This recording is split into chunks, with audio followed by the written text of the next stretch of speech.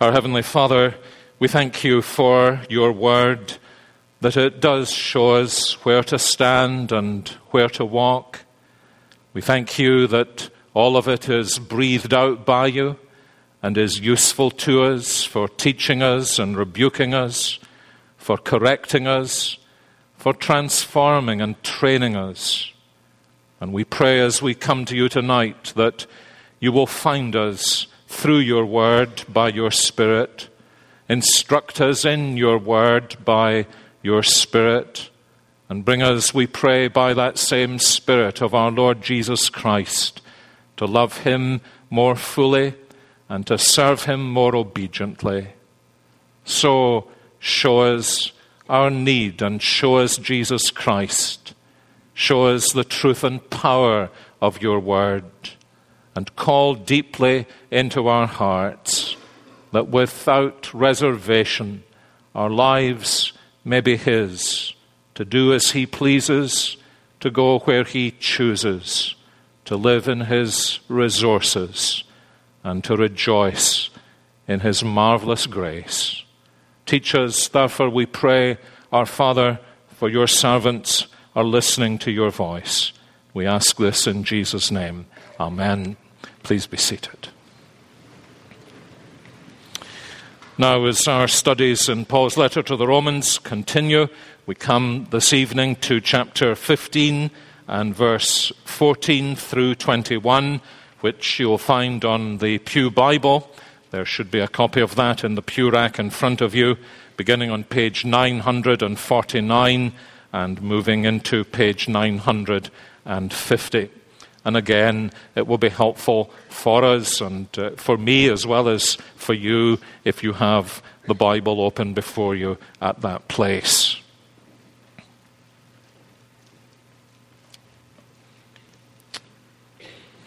Paul has been speaking in the previous section about the ministry of Jesus Christ, how he became a servant to the circumcised, that is, the Jews, in order to confirm the promises of God given in the Old Testament scriptures, that in turn the Gentiles might glorify God for his mercy. And he had cited Old Testament evidence for that, which underlines for us, as we saw last time, that the gospel going to the Gentiles should never have been a surprise to the Jews. It was because, as Paul says in 2 Corinthians 3 and 4, there was a veil over their eyes as they read the Old Testament scriptures, that they didn't see that the Old Testament scriptures were pointing to Christ as the Savior of the world. And now Paul moves into what is really the final section of his letter. I myself am satisfied about you, my brothers, that you yourselves are full of goodness, filled with all knowledge, and able to instruct one another. But on some points I have written to you very boldly by way of reminder, because of the grace given me by God to be a minister of Christ Jesus to the Gentiles in the priestly service of the gospel of God, so that the offering of the Gentiles may be acceptable, sanctified by the Holy Spirit. In Christ Jesus, then, I have reason to be proud of my work for God, for I will not venture to speak of anything except what Christ has accomplished through me to bring the Gentiles to obedience, by word and deed, by the power of signs and wonders, by the power of the Spirit of God, so that from Jerusalem and all the way around to Illyricum, I have fulfilled the ministry of the gospel of Christ. And thus I make it my ambition to preach the gospel, not where Christ has already been named, lest I build on someone else's foundation. But as it is written, those who have never been told of him will see, and those who have never heard will understand. I checked up earlier this week just to make sure that the facts were correct. But on Sunday evening, August the 17th, 2008, I said that we would study Paul's letter to the Romans for 18 months. 3 weeks later, I said I didn't mean 18 consecutive months, that I meant 18 months in totality to study the letter to the Romans. And by my calculation, under all ordinary circumstances, 18 months qualifies as 78 Sundays. This Sunday, I believe, is Sunday number 74. And so, God willing, I am anticipating that prophecy I uttered on August the 17th, 2008 will not result in you taking me outside and stoning me as a false prophet. But we have, for our blessing, and I guess also with some sadness, moved into this evening the final section of Paul's letter. Actually, in some senses, you will see that he is bookending his exposition of what he had called in chapter 2 and will call again in chapter 16, my gospel. And he had opened his letter with a number of personal comments as to why it was that he had never himself managed to visit Rome, although he had often longed to do so. And now, as he comes to the end of his letter, he is bookending his exposition of the gospel he preaches because, as we will see finally, God willing, next Lord's Day, it is his plan, as it were, to refuel in the city of Rome as he makes his way westwards towards Spain in order that he may press out the borders of the kingdom of God by preaching the gospel to the west of Rome. And he is essentially looking to the Roman Christians for encouragement and support, probably even material support. And therefore it's incumbent upon him to explain to them the gospel that he preaches. And because he knows that everywhere false accounts of that gospel have been spread abroad by those who have been his enemies and detractors, he is concerned that they understand the gospel he preaches is the gospel that was taught in the Old Testament scriptures and fulfilled in Jesus Christ. How God has revealed in the gospel his glorious righteousness. How that righteousness has come to men and women who lack it and taken them in Jesus Christ out of Adam and sin and death and the threat of the wrath of God, and brought them into all the riches of God's grace treasured up in Jesus Christ for all who believe, delivering them from the wrath of God and bringing them peace, delivering them from the dominion of sin and enabling them to battle against it, and granting them the power and grace of the Holy Spirit to live between the ages in such a way that there is a heavenly expectation, hope, certainty born in their hearts that nothing will ever be able to condemn them. And he has gone on, you remember, to show how that righteousness is manifested in the way in which God has dealt with Jew and Gentile, in the way in which he has brought the Gentiles into his kingdom, and then, as he has appealed to us to give ourselves without reserve to the Lord Jesus Christ, how the gospel works everywhere. And this is such a great thing to learn, and he's gone into some detail about it. There is nowhere that the gospel does not work. There are only a few thousand Christians in Turkey. Does the gospel work in Turkey? Does the gospel work in Turkey? There is no barrier that can be put up to the power of the gospel.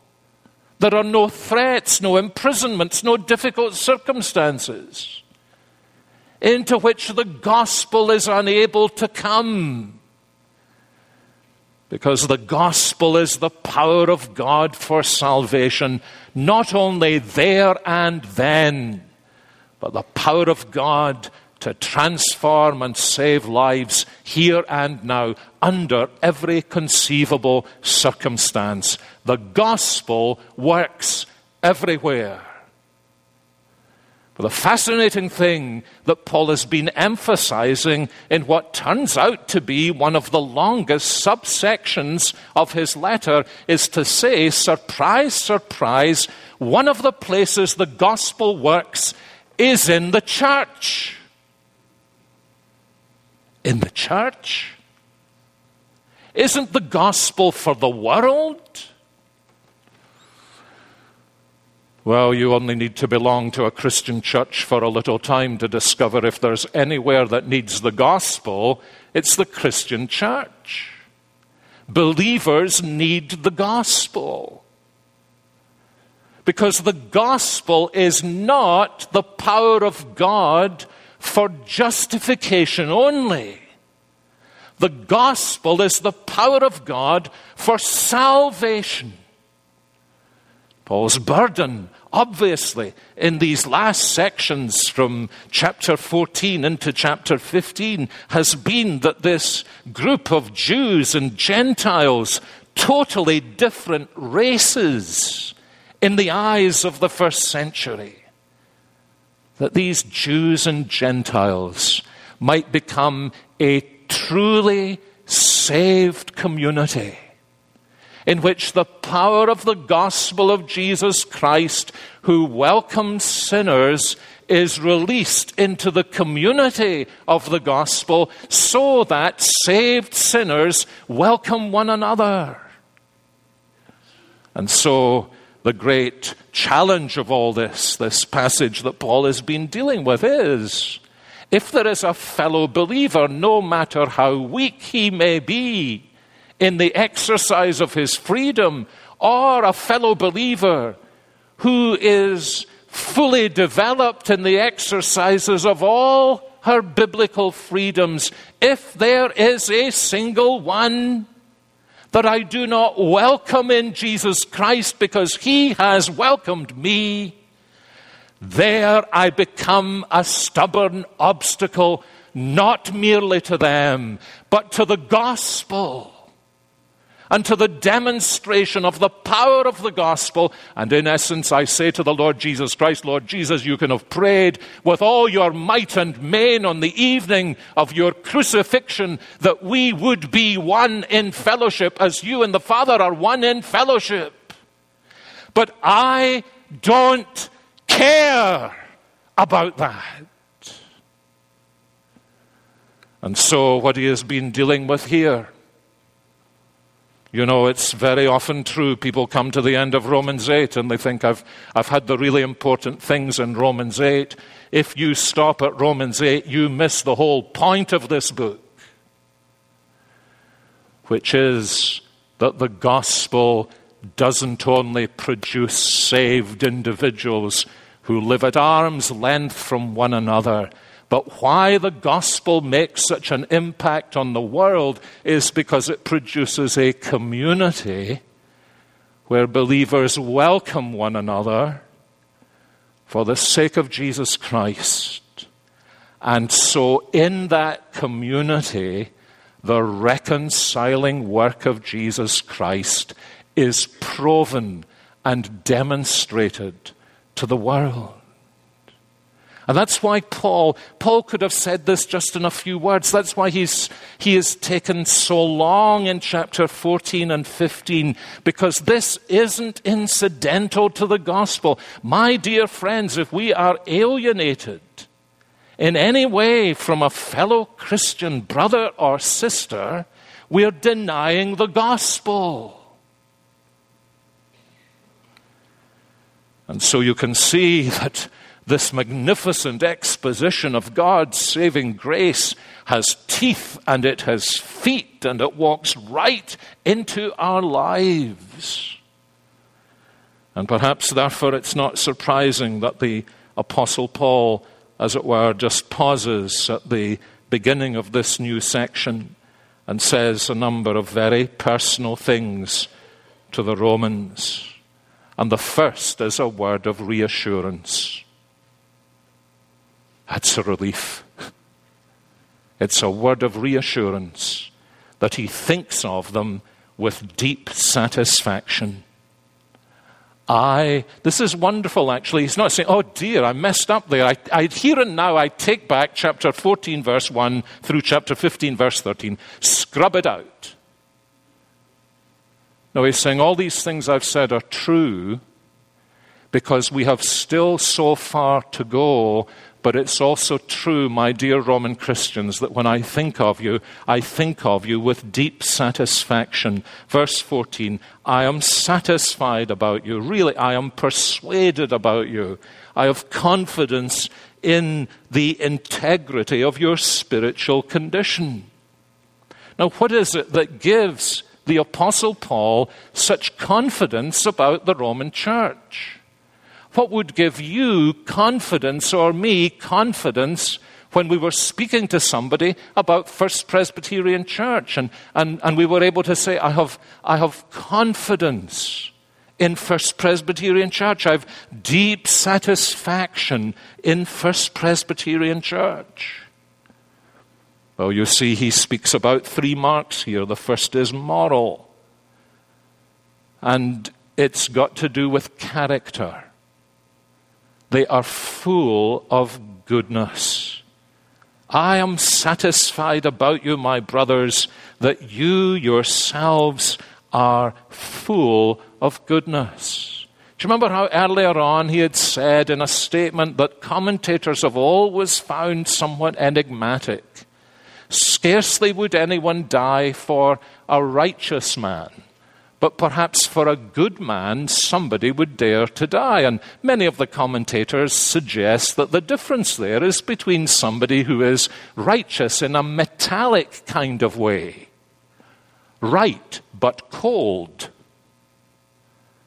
and somebody who is good.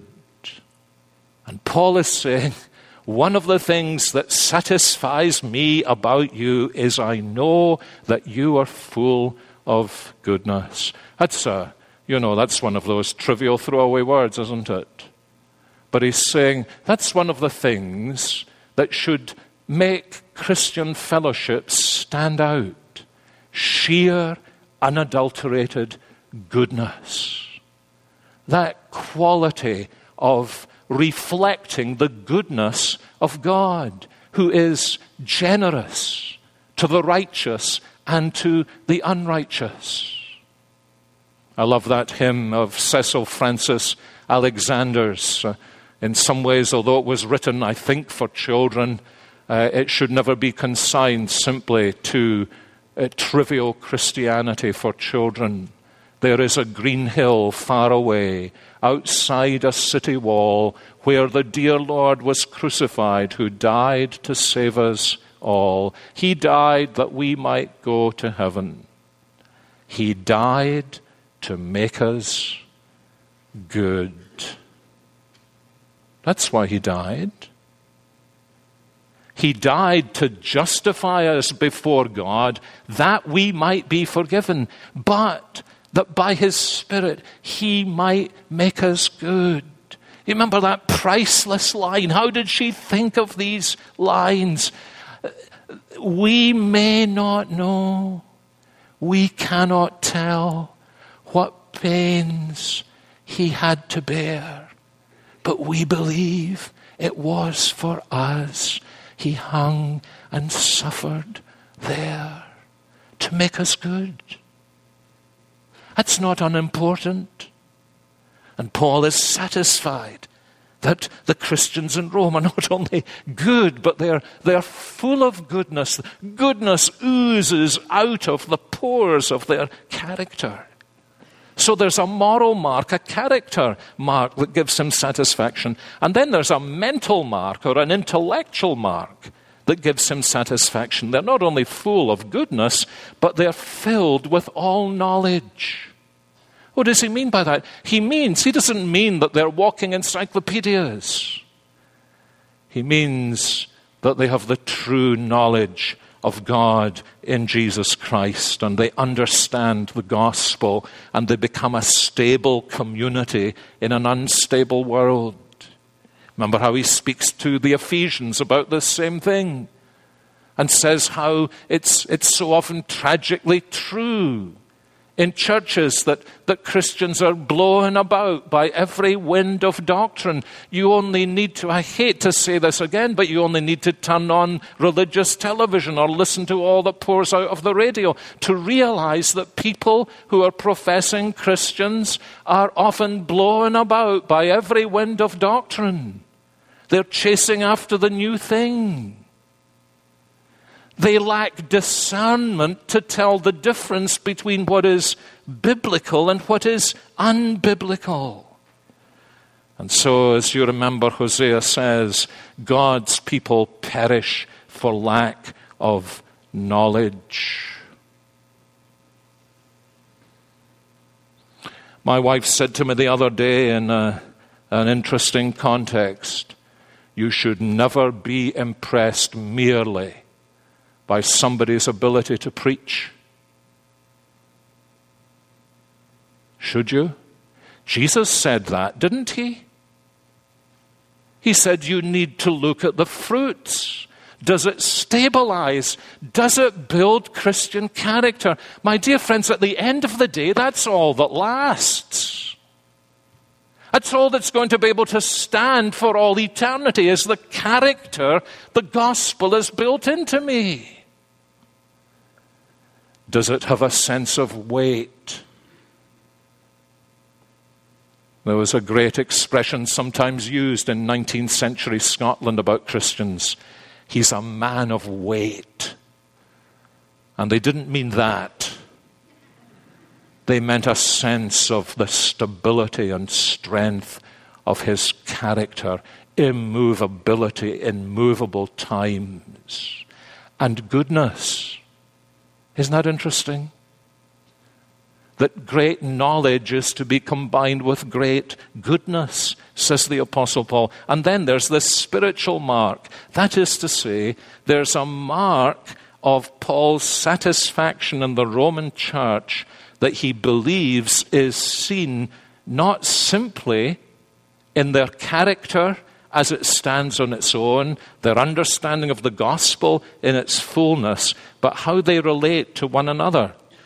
Notice the language he uses at the end of verse 14, able to instruct one another. There's something kind of strange about the English Standard Version at this point, as far as I can see, and that is, I think this is the only place in all of Paul's letters where the English Standard Version translates the verb Paul uses here as instruct, because that communicates, at least at first glance, the idea of teaching and educating. That's not simply the idea.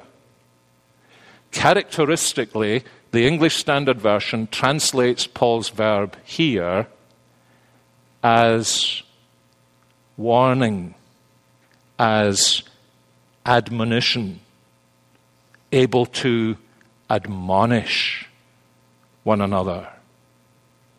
That's a different thing, isn't it? I mean, it's one thing to, you can teach somebody something without any personal cost. But you can't, as a Christian, admonish a brother or sister without great personal cost. And Paul is saying that's actually a mark of the growth and maturity of this fellowship, that they not only understand the gospel, but they have an eye open to each other, and they're coming alongside one another and saying, dear brother,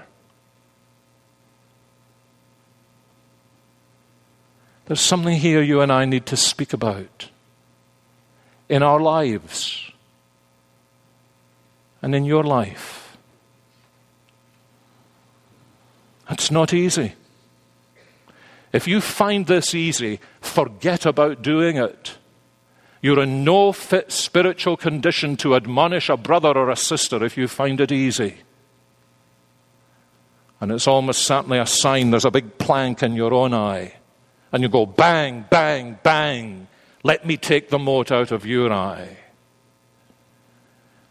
But it was one of the great things Paul seemed to know about the Roman fellowship, that they're able to come alongside one another. And let me put it simply, they were able to be honest and open with one another. My life is punctuated by regrets of the opportunities I've had to admonish fellow believers, failed to do so, and the consequences of disaster in their lives are almost a mark of public record.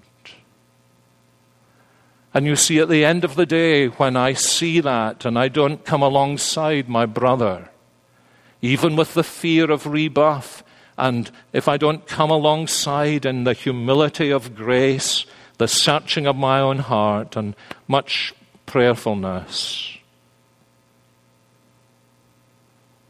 it's really a sign I care about myself more than I care about their spiritual welfare. So this, when you come to this verse, at this speed we'll be on to 24 months, but when you come to this verse, you through this verse.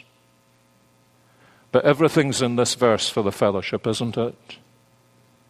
This is why, I wonder if you've ever noticed it. Those of us who are elders and leaders in churches have noticed it, and my guess is almost everybody has noticed it. The single greatest reason why church discipline is done so badly in Christian churches is because it's not normally done in Christian churches.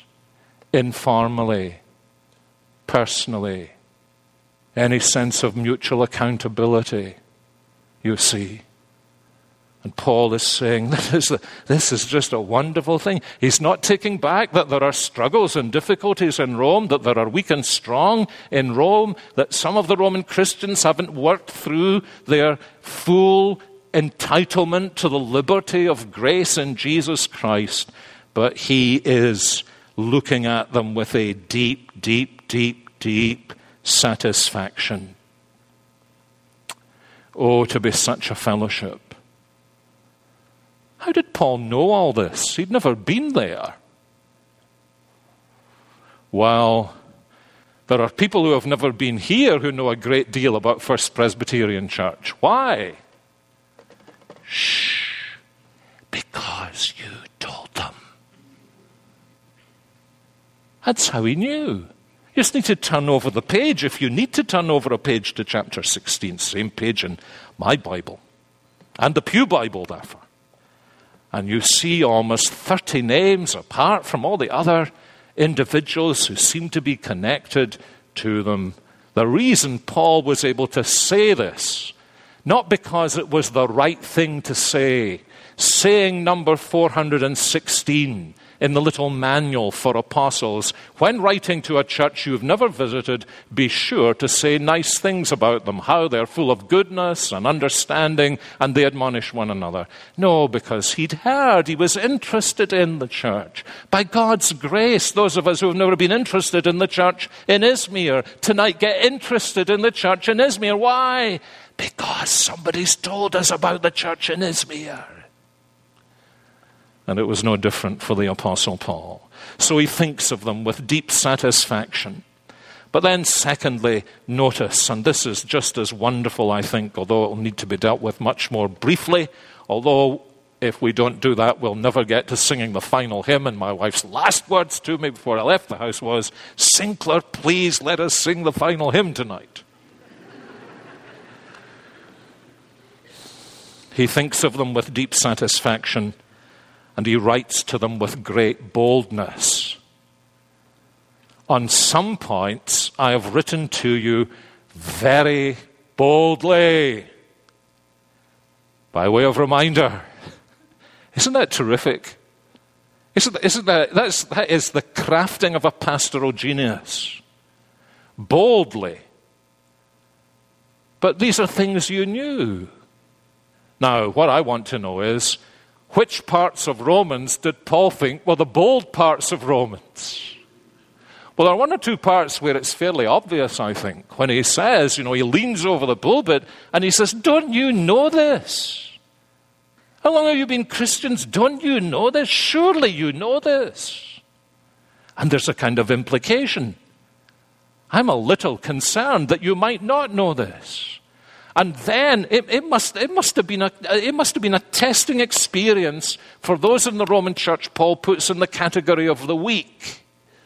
That is, those who continued to observe the Jewish calendar of holy days and ordinary days, and continued to observe the kosher food laws, when Paul placed himself among the strong and therefore implied, I don't see there is any difference between these days now that Jesus Christ has fulfilled the old Mosaic calendar and Jesus has declared all meats clean.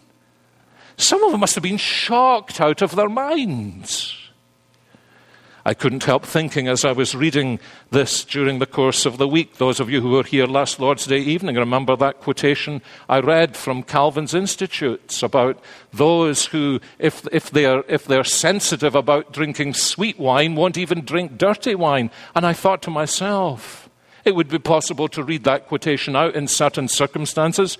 It was John Calvin, and people would say, I don't think John Calvin could have been a Christian. It would have shocked them. I remember in seminary using an illustration in a lecture. Always a mistake. Never try and make things clearer. In a lecture to seminary students, I used an illustration of Jack Nicklaus. Next thing I knew, I was being accused of being a blasphemer. Why? Because Jack Nicklaus played golf. It was his job to play golf on Sunday afternoons. So I was a Sabbath breaker. This fellow was just so astonished that a Christian teacher would even mention. He was shocked, horrified.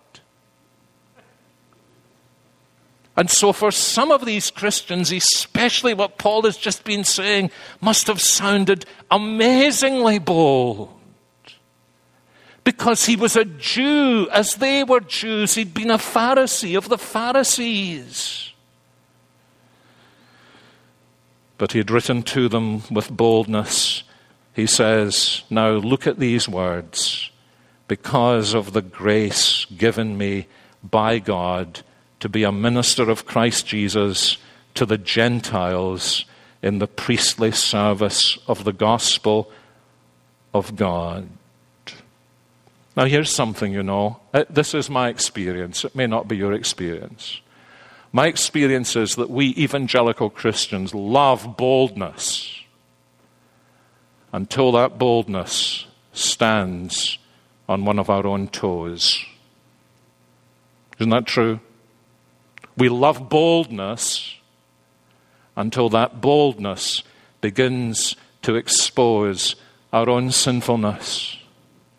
I think about 25 years ago, I had the great privilege of speaking at a conference with Dr. John White, the Christian psychiatrist. He's with the Lord now, wrote many books for InterVarsity. Some of you will have read them, The Masks of Melancholy, The Fight, many other books. And he gave one address at this conference in which what essentially he did was to take 55 minutes to expose the reality of evangelical Christians' duplicity, sinfulness, inconsistency. And there was almost a riot of protest because when he had been bold in his other addresses, the heads had nodded. But in this address, the finger was pointing at our hearts. So why is Paul able to do this? He's able to be bold. Now, this is so important, I think, for us to understand as a fellowship. He's able to be bold because of the grace God has given to him and because of the grace God has wrought into them. Now, most of us in this room, actually a good number of us in this room are preachers, but most of us in this room are not preachers, and therefore we may not quite grasp the fact that what comes out of this little box is incredibly dependent on you. The more grace there is in the congregation, the more boldness there can be in the pulpit. And the more grace there is in the congregation, because of that boldness, the bolder the ministry of God's word can be. And Paul obviously felt that that was true in the church in Rome, that they could take the boldness because of the grace. And this, of course, just brings us back to the underlying principle we've seen again and again in Romans, that the imperative of the gospel works fruitfully only when it's planted in the soil of the indicatives of the gospel. And so the word of God flows in the ministry of the word for Paul when the Spirit of God has been working among the people who are receiving the ministry of the word. And so there's an enormous dialogue takes place. People who say to me, what we need in preaching today is not monologue and dialogue, have obviously never experienced what preaching is, or what true church or what true worship is. You have more dialogue in this room during the ministry of the word than you have most of the week, don't you? Because you dialogue with God as God dialogues with you. If we had those big screens that Leo Schuster was speaking about this morning, they'd need to be octagonal in shape to show all the dialogues that were going on in the room as God's word was being preached because of God's grace in your life. And so Paul rejoices in this, that he's able to be bold. And so he gives them this marvelous picture of what he's doing. He said, now just let me give you a word picture of how I see what I'm doing here. And he uses a picture from the temple and the priest bringing the sacrifice, perhaps the thank offering, and presenting it to the Lord, a sweet-smelling savor. And he's saying, that's how I see my ministry. I see my ministry is offered to the Lord as I bring to him those to whom I minister. Of course, he's thinking here about Gentiles in particular. What a beautiful picture of all ministry, isn't it? What are you doing when you teach in Sunday school, the little ones? Or are you working among the youth? Or when you teach adults in the adult Sunday school? Or when you speak on some occasion? When you have the privilege of ministering God's word? When you are beside somebody who is in need, what are you doing? Paul says, think about it this way. Think that you are a servant of the Lord and you're bringing your ministry and service to the Lord, and those to whom you minister, you're saying, Lord, what I want to do is that these ones to whom I minister might be my sacrifice of praise to you. That you might receive it and bless them. What a beautiful picture of ministry. So he thinks of them with deep satisfaction. He writes to them with great boldness, and he shares with them his vision for ministry. Now he says, verse 18, he says, I will not venture to speak of anything except what Christ has accomplished through me. Verse 17, in Christ Jesus I have reason to be proud of my work for God.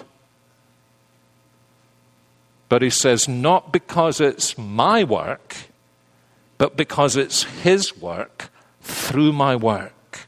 For I will not venture to speak of anything except what Christ has accomplished through me. I wonder if you think about the fruit of your ministry in that way. You know, and get very edgy about pride. Oh, no, don't. This must be a mistranslation. Paul would never have said he was proud of anything. No, he says he's proud of his work.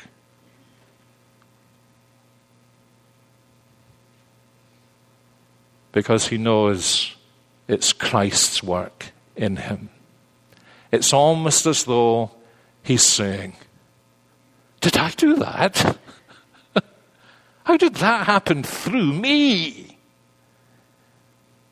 Because of God's purposes in Christ to bring the Gentiles to obedience by word and deed.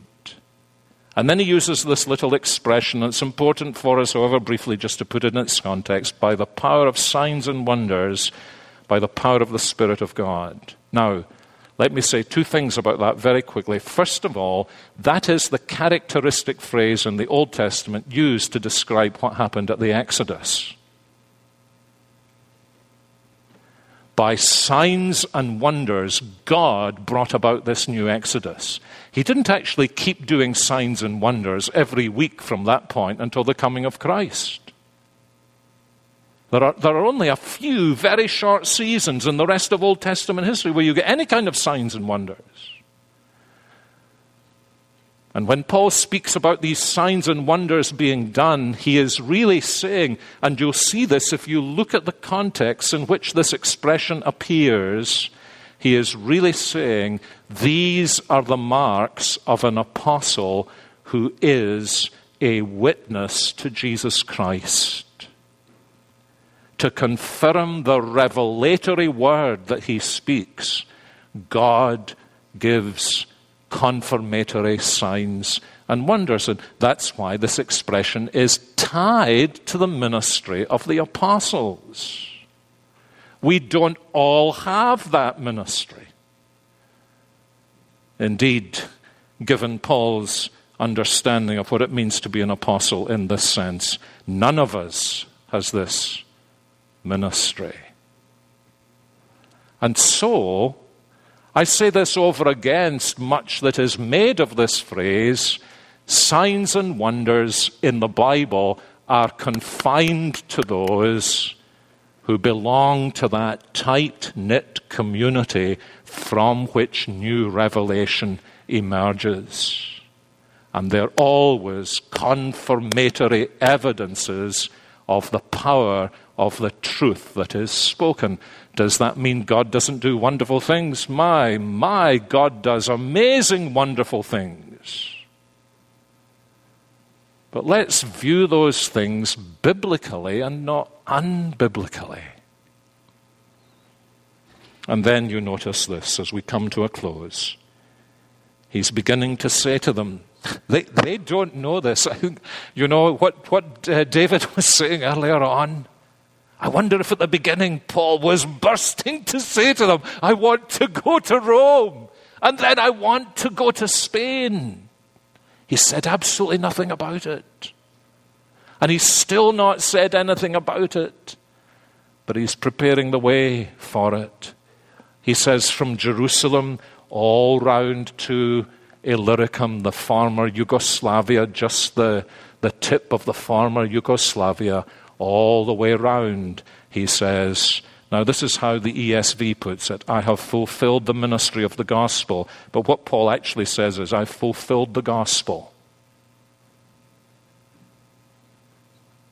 And since my ambition is to preach the gospel where it's not already been preached, not to build on somebody else's foundation, he says, I'm wanting to go further so that, and he quotes from the last words of Isaiah 52, those who have never been told of him will see, and those who have never heard will understand. Had Paul preached everywhere? No, he'd not preached everywhere, but he had fulfilled the gospel in the sense that he had planted and then seen grow to maturity churches that in turn had planted, like the creation of a great spider's web all over this area, planted other churches that then planted other churches that planted other churches.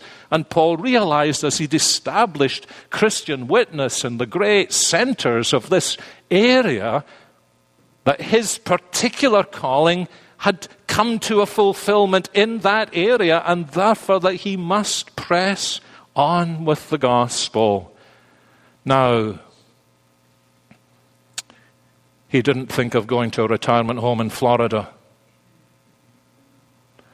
He said to the Lord, what else is there for me to do, Lord? And the answer to that was Spain. I said these words in verse 21 come from Isaiah 52. You might be thinking, I wish it had been Isaiah 53 because I know that's the suffering servant passage. No. The suffering servant passage begins at the end of Isaiah 52. This is the suffering servant passage. These words are about the suffering servant through whom the gospel comes to the ends of the earth. Kings shut their mouths because of him. He sprinkles the nations. So why is Paul quoting words that he jolly well knows are words about the Lord Jesus Christ? Because he understands that he is Christ's instrument to bring the gospel to those nations and those individuals for whom Jesus has died. Now, is that where you and I find ourselves tonight? My colleague David Lawton and I were talking briefly just the other day about a situation, and I asked him a question. And he gave me an answer that he's given me 2 or 3 times. And I love him for it. He looked me in the eye and he said, my hand is to the plow. Now, where's your hand? Where is your hand?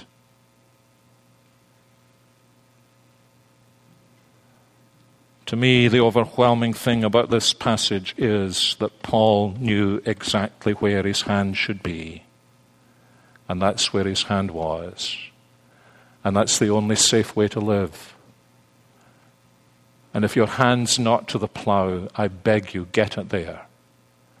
And if you don't know where the plow is, pray that his word will shine upon your way, and that you'll see a plow that will enable you to bring the gospel to a needy world. Interesting, isn't it? That after all this doctrine, what Paul is passionate about is world evangelism. And if we're not becoming passionate about world evangelism, there's a sense in which we've missed the whole point of the 15 chapters that we've studied. So, brothers and sisters, hands to the plow. That God may lead us on and enable us to bear fruit.